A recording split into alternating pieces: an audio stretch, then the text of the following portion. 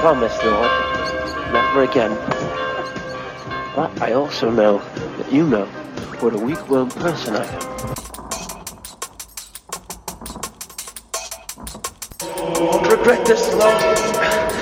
I'm a wonderful person.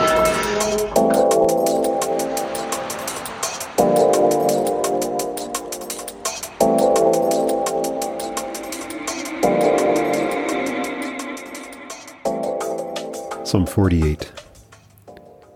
Great is the Lord, and highly to be praised in the city of our God and the Lord's holy mountain. Beautiful and lofty, the joy of all the earth is Mount Zion, the summit of the north, the city of the great King. God is in the citadels of Jerusalem, revealed to be the sure refuge of the city. Behold, the kings assembled and marched forward together. As they looked, they were astounded, dismayed, they fled in terror. Trembling seized them there. They writhed like a woman in childbirth. With an east wind you shattered them like the ships of Tarshish. As we have heard, so we have seen. In the city of the Lord of hosts, in the city of our God, may God establish it forever. In the midst of your temple, O God, we meditate on your steadfast love. Your praise, like your name, O God, reaches to the ends of the earth. Your right hand is full of righteousness. Let Mount Zion be glad, and the towns of Judah rejoice because of your judgments. Make the circuit of Zion, walk round about it. Count the number of the city's towers. Consider well its ramparts, examine its strongholds, that you may tell those who come after. Mark this: God is our God forever and ever, guiding us even to the end. Amen.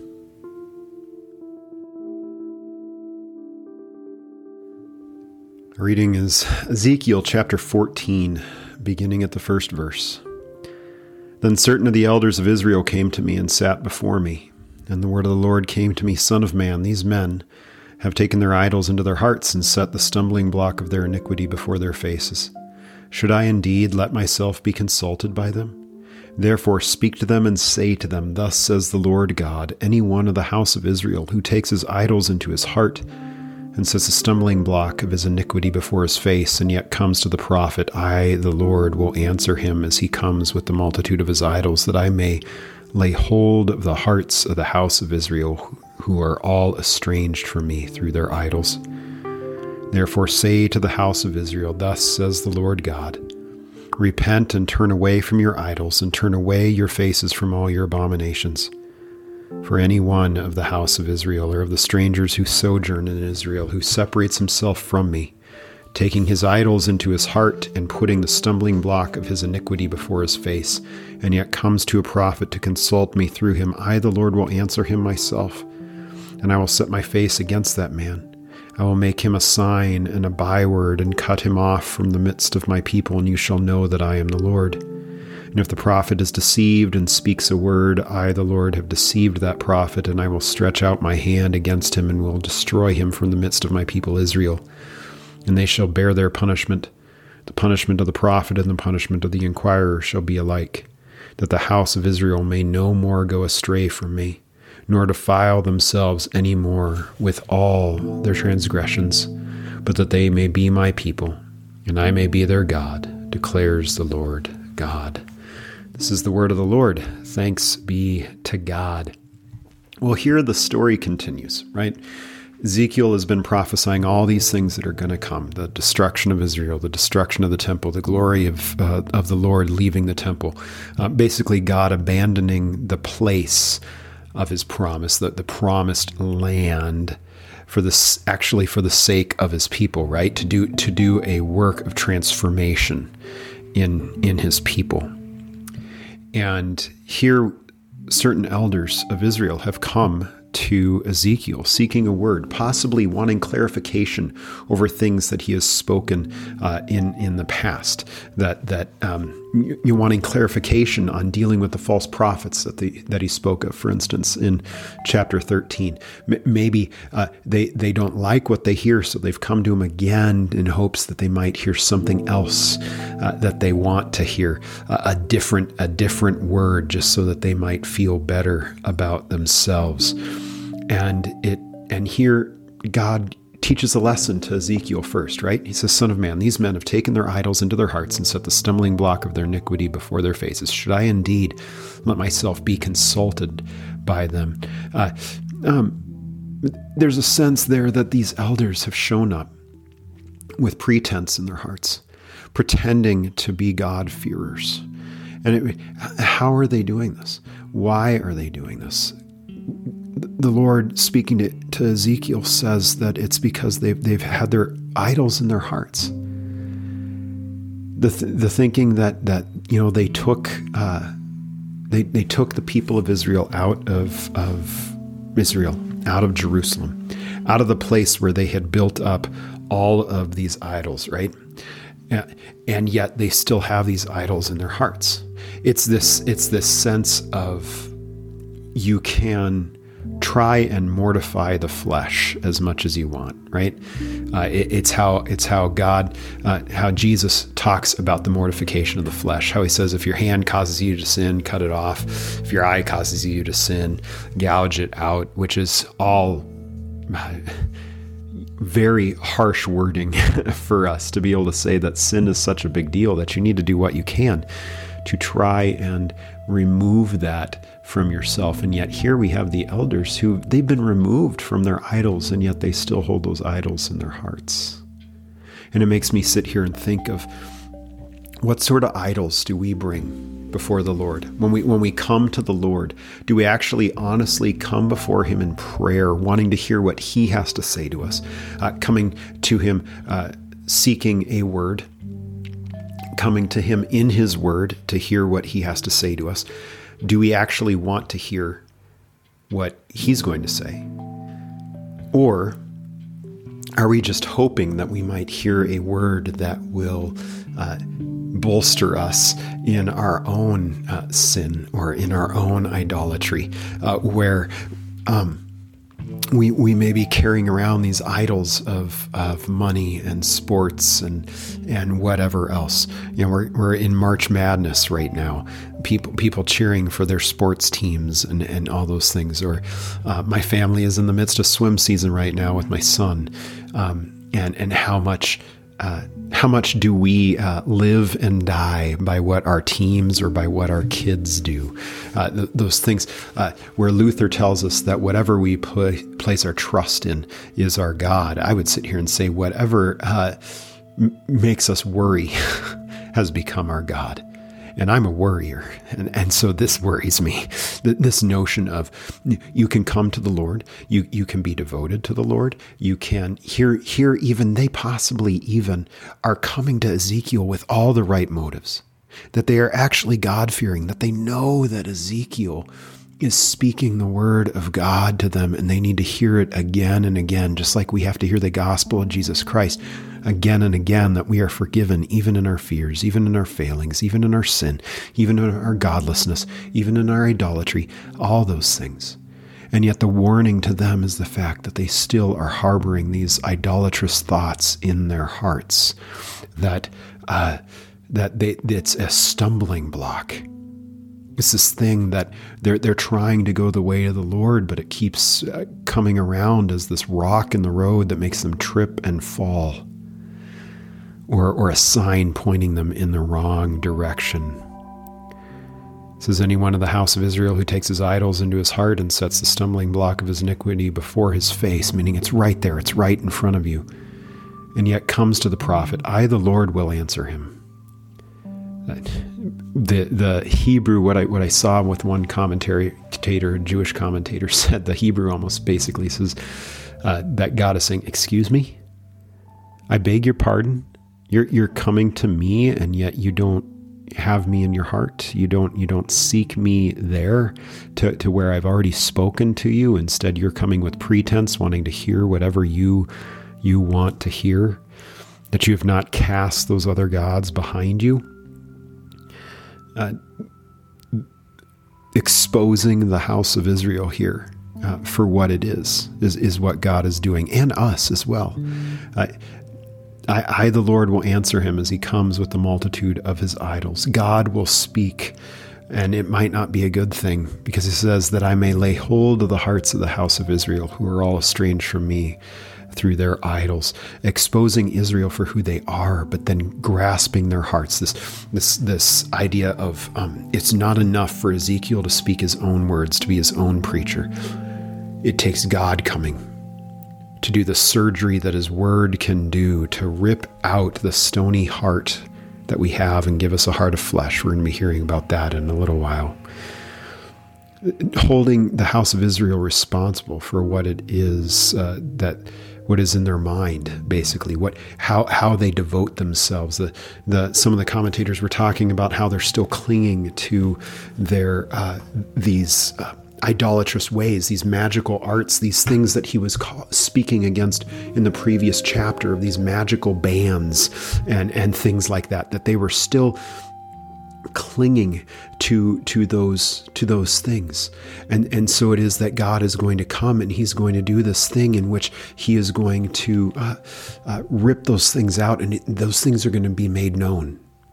That God is going to speak, and they're not going to be things that can be hidden from us, but instead they are going to be right there in front of our faces. It's kind of like what Jesus says in Luke chapter 8. Verse 16, no one after lighting a lamp covers it with a jar or puts it under a bed, but puts it on a stand so that those who enter may see the light. For nothing is hidden that will not be made manifest, nor is anything secret that will not be known and come to the light. Take care then how you hear. For to the one who has, more will be given, and from the one who has not, even what he thinks that he has will be taken away. This notion of these secret sins, these secret lives, these secret idols that we carry with us, well, those are going to be exposed. Christ is going to come and steal those things away from us, which is a good thing, church. It's a good thing. And to try and help ourselves to understand that this is us regularly. It's almost as though when we come to church, when we come to Bible study, when we open the Word of God, when we pray every morning and evening, those sorts of things, these should be moments of God's scalpel of his word coming to cut out the cancerous tumors of our idolatry and our sinfulness, to work in us the daily repentance, the daily death and resurrection that God is to do in us. He goes on to say, thus, therefore say to the house of Israel, and this is what he's speaking of, repent and turn from your idols and turn away your faces from all your abominations. Put those things to death. Die to those things. Your idols and your former way of life. Die to those things and be raised anew. And that should be our regular prayer, right? To return to the Lord your God, for he is gracious and merciful, abounding in steadfast love. That we want to repent, to return, to turn ourselves back to God and have that former life be killed, be destroyed in us through the work and power of God in Christ as his Spirit works in us. For any one of the house of Israel or the strangers who sojourn in Israel. I love this, that it's not just for the chosen people, it's for the people who have attached themselves to Israel, even the sojourners, the strangers, who separates himself from me, taking his idols into his heart and putting the stumbling block of his iniquity before his face, and yet comes to a prophet to consult through me. I, the Lord myself, will speak to him. The Hebrew basically says, for my own sake, I will speak. I will speak on my own behalf. Here the strangers could possibly be one of two things, either people who were already attaching themselves to Israel before the exile, or to Babylonians who came to faith while the Jews were there in Babylon. Either one, this working of God that we see happening. And we see it even in the historical portions of the Old Testament, right, where we have God doing work with Nebuchadnezzar, God coming and speaking to Belshazzar, and then the work that God does through Darius for the people to return to Jerusalem. So we have these strangers, these sojourners that have attached themselves to God, and yet we also find in them stumbling blocks that come along, sin that comes along, and they get thrown down because of it. Here saying that it's not just the non-believers, it's everyone that has attached themselves to the Lord and yet is not made a new creation. You're going to fall because you're going to have these idols, these iniquities in you. And yet that is the work of Christ, to come and put that stuff to death, as Christ speaks of binding up the strong man and pillaging the goods. That's what our prayer should be.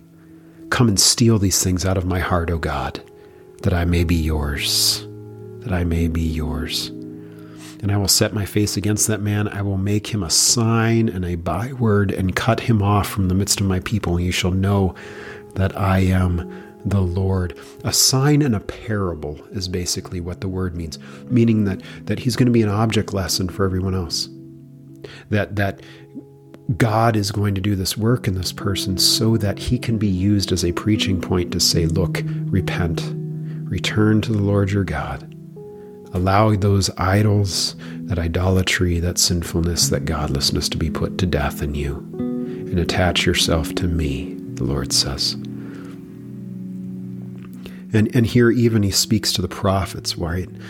After talking about how this person, whether they be an Israelite or a stranger, is going to become a sign and a parable, a warning sign, a making them a desolation, for the purpose that they may know that God is the Lord. Again, we continue to hear this, that God is the Lord, God is the Lord, God is the Lord, to know that I am the Lord your God.